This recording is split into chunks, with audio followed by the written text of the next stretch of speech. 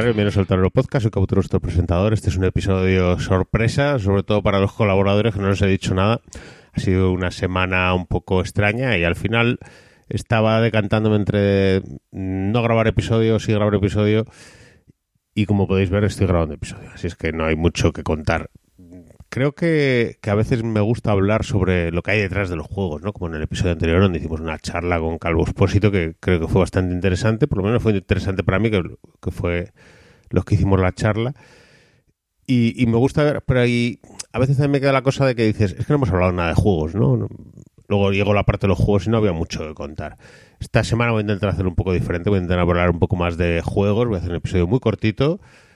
No tenía muchas ganas de grabar la semana pasada, tenía mucho lío y al final lo fui dejando, digo, no sé si habrá episodio y se te va echando el tiempo encima. Finalmente he decidido, bueno, voy a hablar un poquito de los juegos que jugamos porque eso sí me interesa hablar de ellos. Creo que si a día de hoy le preguntases a Conan, ¿no? Como en la película, ¿cuáles son las mejores cosas de los juegos de mesa, ¿no? Te diría, las 3 mejores cosas son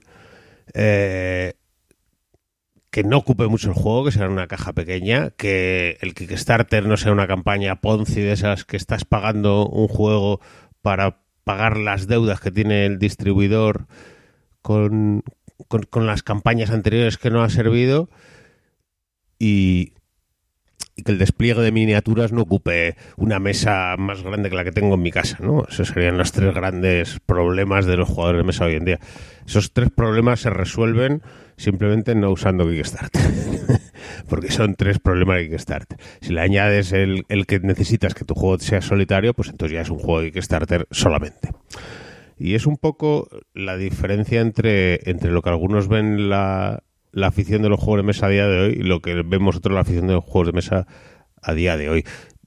Yo creo que a día de hoy, si quieres estar en la pomada, obviamente tienes que estar en Kickstarter, porque es donde salen los grandes éxitos, los grandes pelotazos que luego la mayoría de las veces no llegan a nada. Quiere decir que son juegos que luego los ves al de unos años y realmente no han llegado a nada. Posiblemente los que usan Kickstarter pues están en contra de esto, ¿no? Yo le escuchaba en el podcast de Bislúdica a Clint Barton haciendo una apología de que si te gustan los juegos de mesa, pues que tienes que estar en la pomada, tienes que estar en el Kickstarter, tienes que dejarte los billetes ahí y que, bueno, que la parte esa de estar en Kickstarter que es parte de la afición. Yo no lo veo así, pero tampoco le niego a Clint Barton, ¿no? Que él viva la afición como quiera. Me parece una manera estupenda de vivir la afición. Y últimamente me decanto más por no comprar, jugar poco y jugar a las cosas que más me gustan. Y ya está. Y me quito de problemas, me quito de Kickstarter, pero también entiendo que el programa lo escucháis 4 pelagatos y que no os interesa la última campaña de Kickstarter. Y la gente que escucha pues un podcast o un YouTube o un tal, lo que le gusta es estar en la pomada, ¿no? Entonces son un poco diferentes objetivos. Pero yo creo que tampoco deberíamos dejarnos, no voy a decir pisotear, pero que alguien nos imponga, ¿no? ¿Cuál es la manera de vivir la vida de los juegos de mesa? Pues es esta. No, pues Conan, estás equivocado. La manera de vivir los juegos de mesa es quedar con tus amigos, jugar, reírte, disfrutar y sobre todo no tener la sensación de que has estado perdiendo el tiempo porque el juego que has jugado es una basura. Que es uno de los grandes problemas que hay hoy en día, que hay tantos juegos que hay muchísima basura. Voy a empezar hablando por el segundo juego. Esto voy a enlazar con el segundo juego que jugamos, que es el Godfather de Zemon, que ahí creo que sacó Edge. Y este juego jugamos como segundo juego porque Miguel lo tenía desde hace mucho tiempo, lo había traído a la quedada un montón de veces y nunca lo habíamos jugado. Y dijo, vamos a jugar venga, lo he traído un montón de veces, nunca hemos jugado y tal. Y lo sacó y el juego es malísimo. No es que sea un juego malísimo, ¿vale? Es un juego correcto. Un juego que una especie de colocación de trabajadores con control de áreas y tal, y recolectar recursos, y haces misiones con unas cartas de objetivos, etcétera, etcétera. Pero es algo que ni me aporta nada, ni me parecía interesante. Tenía demasiado de ahora te doy este zasca aquí y te quito estas figuras de aquí y te fastidio todo lo que has hecho durante todo el turno.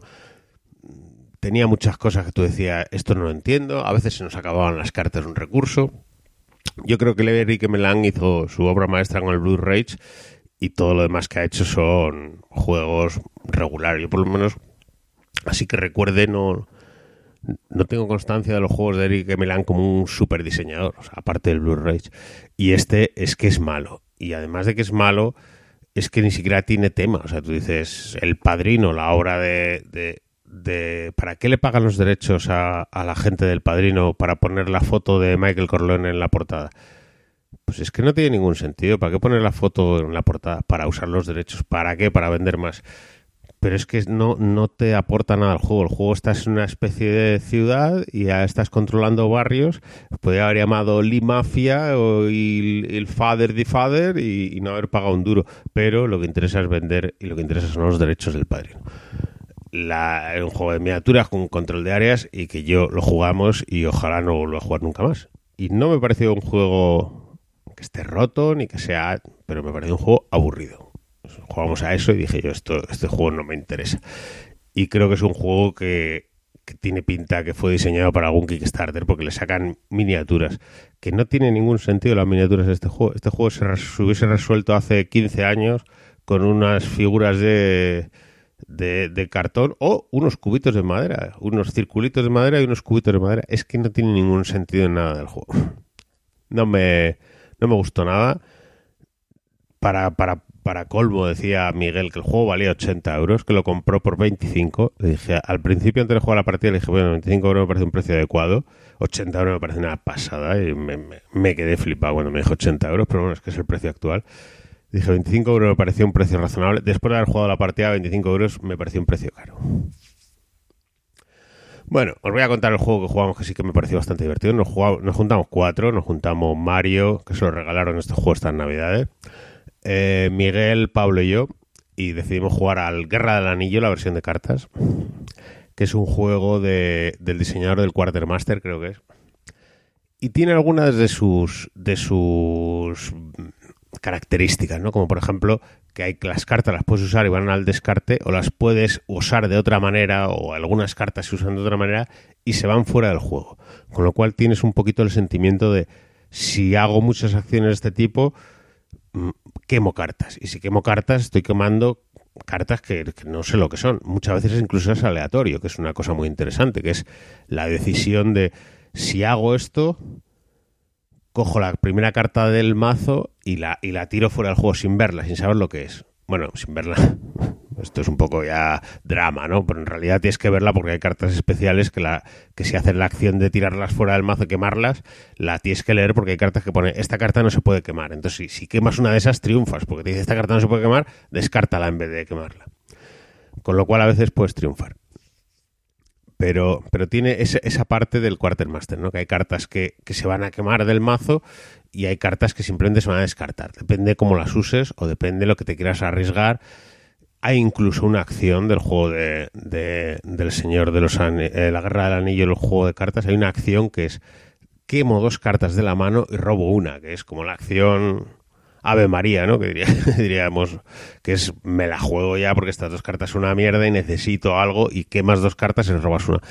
Que yo creo que con una partida me parece que es una acción, no voy a decir suicida, pero es una acción de último recurso, ¿vale?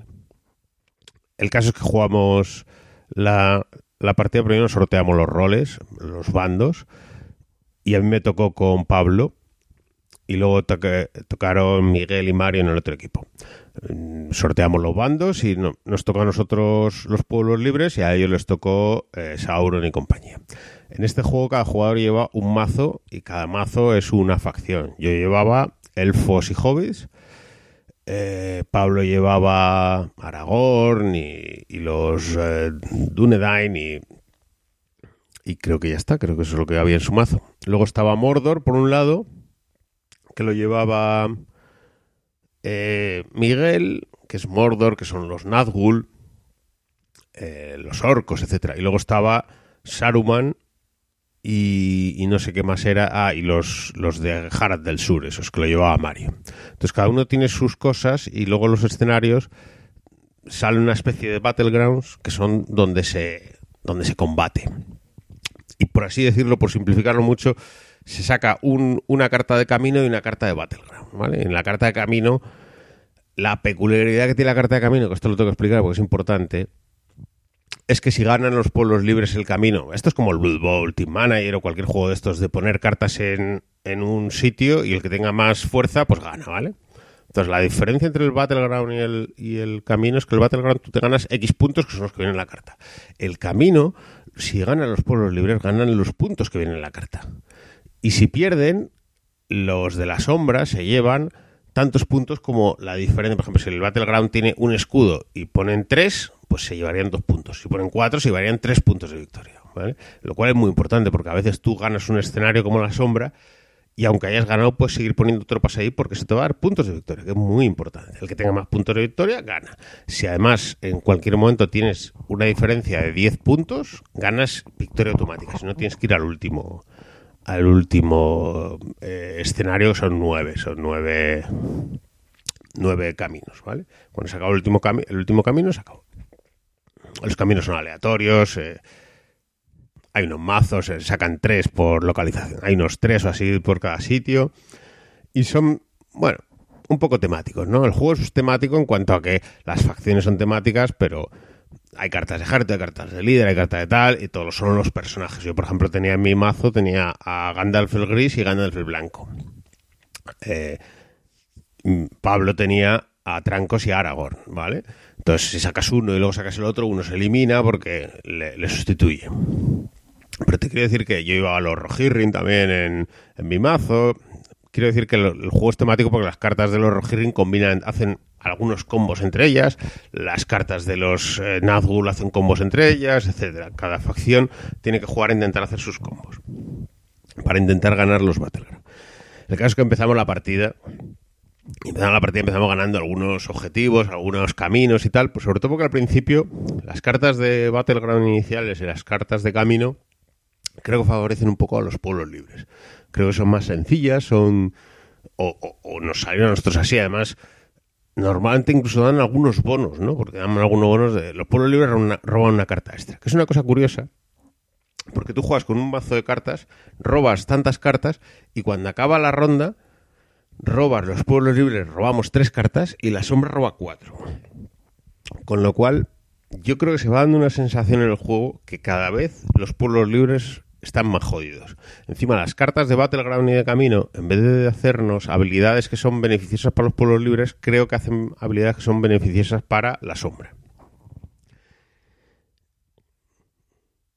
Pero bueno, estos son impresiones de una partida, ¿eh? No os vengáis aquí a flipar, porque por lo menos es la impresión que nos dio a nosotros la partida es que al principio nosotros tocaban algunas cartas que nos daban algunos bonos, nos dejaban hacer las cosas un poquito más fluidas y cada vez la cosa se iba poniendo más jodida. De hecho, nosotros empezamos ganando la partida, ganamos algunos Battleground, ganamos algunos caminos y teníamos un diferencial de pues más 3, más 2, más 4 puntos de victoria y llegó un momento en que empezaron a ser los objetivos ya chungos, que si Moria, que si tal. Y hostia, salió el Balrog, salió tal, empezamos a gastar cartas, empezamos a perder objetivos. Hubo un momento de la partida que yo creo que fue bastante importante, que Miguel sacó una carta que era el Rey Brujo. Y entonces cuando tú sacas la carta del Rey Brujo, la podía haber jugado un camino, ¿no? Porque él jugaba la carta directamente en el camino, pero es que ese camino ya lo tenían ganado. Entonces, no lo tenían ganado. Ese camino lo teníamos ganado nosotros y nos íbamos a llevar un punto de victoria. Pero si él jugaba la carta del Rey Brujo en el camino, en vez de nosotros llevarnos un punto, ellos se llevaban, me parece que eran 2 puntos por el diferencial que había. Entonces, era un diferencial de 3 puntos de victoria. Pero claro, la carta del Rey Brujo, si en vez de jugarla en un camino, la jugaba en su área de reserva, él robaba una carta más todos los turnos. O sea, hay personajes que te dan una habilidad especial que si este personaje está en tu área de reserva, robas una carta más. Y claro, hubo un momento en que él dijo, si la juego aquí son 3 puntos de victoria, si la juego aquí, joder, no sé qué tal. Y se lo estuvo pensando, al final dijo, bueno, la voy a jugar aquí en reserva, ganamos nosotros el punto de victoria, y esto yo creo que fue bastante vital para luego. Lo que pasa es que, claro, entonces discusión de Regreso al Futuro, ¿vale? Luego lo voy a explicar por qué. Total, que seguimos jugando y cada vez yo creo que íbamos más jodido, Ya digo, teníamos una diferencia de 3, empezamos a perder objetivos, empezamos a perder caminos. Las cosas estaban muy chungas. Los escenarios finales, yo creo que, ya he dicho antes, creo que benefician un poco a la sombra. Y cada vez estábamos perdiendo más objetivos y llegamos al último escenario, a la novena entrada, y íbamos perdiendo por 3 puntos. Me parece que era 3 puntos de victoria. Y joder, esto ya... Yo voy a deciros la verdad. Cuando llegamos a ese, íbamos perdiendo por 3 puntos, digo, esto no es imposible de remontar. Imposible. Y empezó Pablo a robar cartas y tal, y de repente dijo Pablo, esto me ha tocado una carta de puta madre, no sé qué, esto está ganado. Y yo, claro, como no puedes ver las cartas del otro porque siempre te sientas cruzado, ¿no? Entonces no sabes lo que tiene, y dice, bueno, pues vamos a ver lo que salió. Y resulta que él tenía la carta de Aragón, ¿no? Y la carta de Aragón la sacas y él puede sacar un objetivo que es un Battleground que es Minas Tirith, que da 3 puntos de victoria. Entonces tenía que mover a Aragorn ahí. Y si nosotros ganamos... De hecho, nada más poner los Battlegrounds, las matemáticas eran, si ganábamos el Battleground en el camino, ganábamos la partida. Si ellos ganaban cualquiera de los dos, ganaban ellos la partida. Encima luego sacó Minas Tirith, que me parece que daba otros 3 puntos, y ya nos pusimos ahí. Bueno, él empezó a sacar unas cartas, Pablo tenía ahí, parece que iba guardando todas las cartas para darle emoción a la partida y sacando cartas y los otros intentando robarnos el camino con las cartas y tal. Incluso hubo un momento en que decían, ahora juego esta carta al camino, y como no la podían porque hay cartas que te dicen los niveles de camino que puedes jugar o las condiciones. Si hay un Battleground de no sé qué tipo, no puedes jugar la carta al camino, y eso les jodió, y al final, gracias a eso, por un milagro divino, ganamos la partida por 1 punto de victoria, creo que fue al final. Bueno, aquello fue épico. La verdad es que estuvo muy, muy bien porque yo creo que íbamos a perder. O sea, es que yo lo veía claro, pero sacó Pablo Aragón, sacó el escenario Minas Tirith y ganamos en Minas Tirith, ganamos el otro Battleground, ganamos el camino. Bueno, la verdad es que hicimos una partida, tuvimos mucha suerte al final. Siempre la gente se queja de las cartas, ¿no? Joder, qué malas cartas, pero no sé. Yo creo que estuvo muy bien la partida. Falta que para todos, nosotros habíamos jugado, Mario y yo habíamos jugado una partida de prueba, ¿vale? De esas, tiene un escenario para 2 jugadores que está muy bien porque te creas un mazo especial y con eso haces una partida de prueba, y un poco para entender las mecánicas, para entender cómo, pues para ver un poco las cartas que hay, ¿vale? Pero este juego, desde luego, lo que es muy importante es conocerte el mazo, que es muy sencillo. Cuando juegas una partida, con una sola partida ya ves un poco el mazo, ves las habilidades especiales que tiene un mazo, cómo jugaba Miguel, que jugaba con las cartas poniéndolas en reserva y luego haciendo ataques desde la reserva, apoyando o quitándonos cartas, o en fin, el Saruman cómo juega, los escenarios que puede hacer objetivos, los escenarios en los que tienes que puntuar, ¿vale? Porque yo creo que la sombra tiene que aprovechar los momentos intermedios de la partida para hacer más puntos, etc. Todas esas cosas que en una primera partida las intuyes así, como algo que existe así a lo lejos, pero que no tienes ni puta idea, ¿vale? Entonces, como una primera partida creo que está muy bien. Como dijo Pablo, dice, hombre, este me ha gustado mucho más que cualquier otro Quartermaster que hemos jugado, pero también hay que entender que los Quartermasters son juegos que no son de una partida, son juegos de varias partidas, y este es un poco lo mismo. Creo que esto se disfrutará mucho más cuando ya conozcas un poco las cartas, lo cual es una ventaja y es una pega, porque si esto vas a jugar con alguien que no ha jugado nunca, pues tiene que volver a la casilla 1 esa persona. Pero vamos, a mí me parece un juego muy interesante, me pareció muy chulo. Creo que hay unas expansiones, pero me parece que hay una expansión que va a jugar solo, otra expansión que es una especie de cooperativo. No sé cuál es el futuro de este juego, no sé cuál es el presente tampoco, porque tampoco lo he estudiado mucho, pero si sacasen mazos de otras facciones o otros caminos, o bueno, por lo menos para darle un poco de vidilla, pero vamos, así tal cual está, yo creo que tiene bastantes partidas. Los comentarios que oigo en otras reseñas es que el juego, cuanto más lo conoces, más mejora, ¿vale? Y no me extraña, pero bueno. Bueno, hoy quiero hacer un episodio corto, no creo que pasemos de media hora. Ya digo que esta semana ha sido un poco rara. No es por haber estado liado, ¿no? Yo siempre digo que cuando la gente dice, jo, qué liado he estado, es que no me ha dado tiempo. Muchas veces no he estado liado, muchas veces que no tenía ganas, ¿vale? Porque cuando hay ganas se saca el tiempo de donde se pueda. Uno madruga más, es como los fines de semana, decía uno que madrugar para ir a jugar, pues que está muy bien, ¿no? Dice, ya que madrugo para ir a trabajar, pues madrugo para ir a jugar. Y me parece correcto, ¿vale?